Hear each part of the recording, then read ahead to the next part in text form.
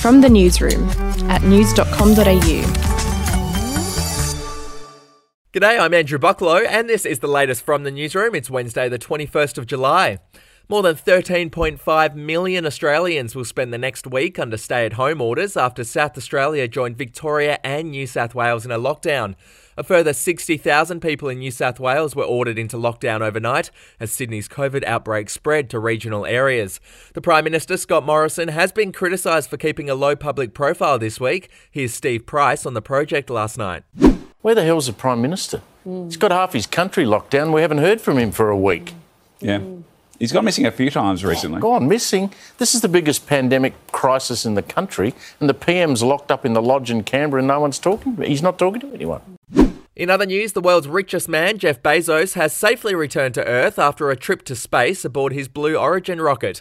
He was joined by his brother Mark, an 82-year-old aviator named Wally Funk, and an 18-year-old who won his seat in an auction.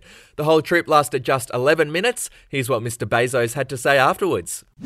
I want to thank every Amazon employee and every Amazon customer, because you guys paid for all of this. So seriously, for every Amazon customer out there and every Amazon employee, thank you from the bottom of my heart very much. It's very appreciated. Well, you're welcome, Mr. Bezos. To sport now, and we'll find out today if Brisbane will host the 2032 Olympics. Queensland Premier Anastasia Palaszczuk is in Tokyo and will make a 45-minute presentation to the IOC today, with Prime Minister Scott Morrison also zooming in. The IOC members will then vote and announce their decision later this afternoon. Meanwhile, the chief of the Tokyo Olympics Organising Committee hasn't ruled out cancelling this year's games if COVID cases continue to rise. So far, 67 people with accreditation for the games have tested positive for COVID. Toshiro Muto said they would continue to have discussions if there is a spike in cases. The games are set to kick off on Friday night with the opening ceremony. We'll be back in a moment.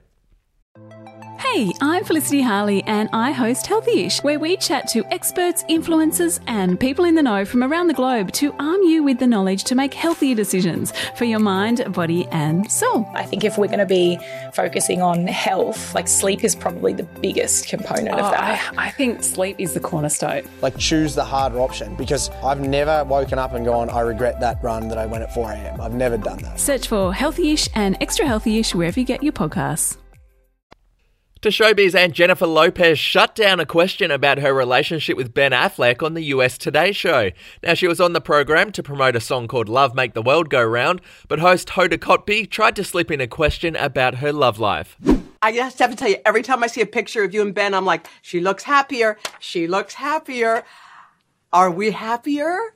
The song is out 5 years since we've done it, and I believe that message of loving one another and coming together and love is never more relevant than it is right now.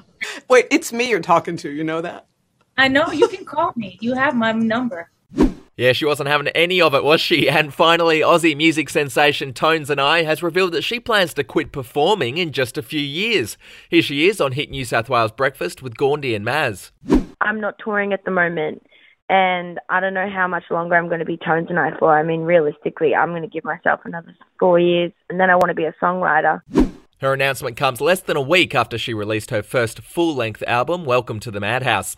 If you want news.com.au with fewer ads and member awards, get news.com.au premium today at news.com.au/premium membership. That's it from the newsroom. I'll be back in the afternoon with another update.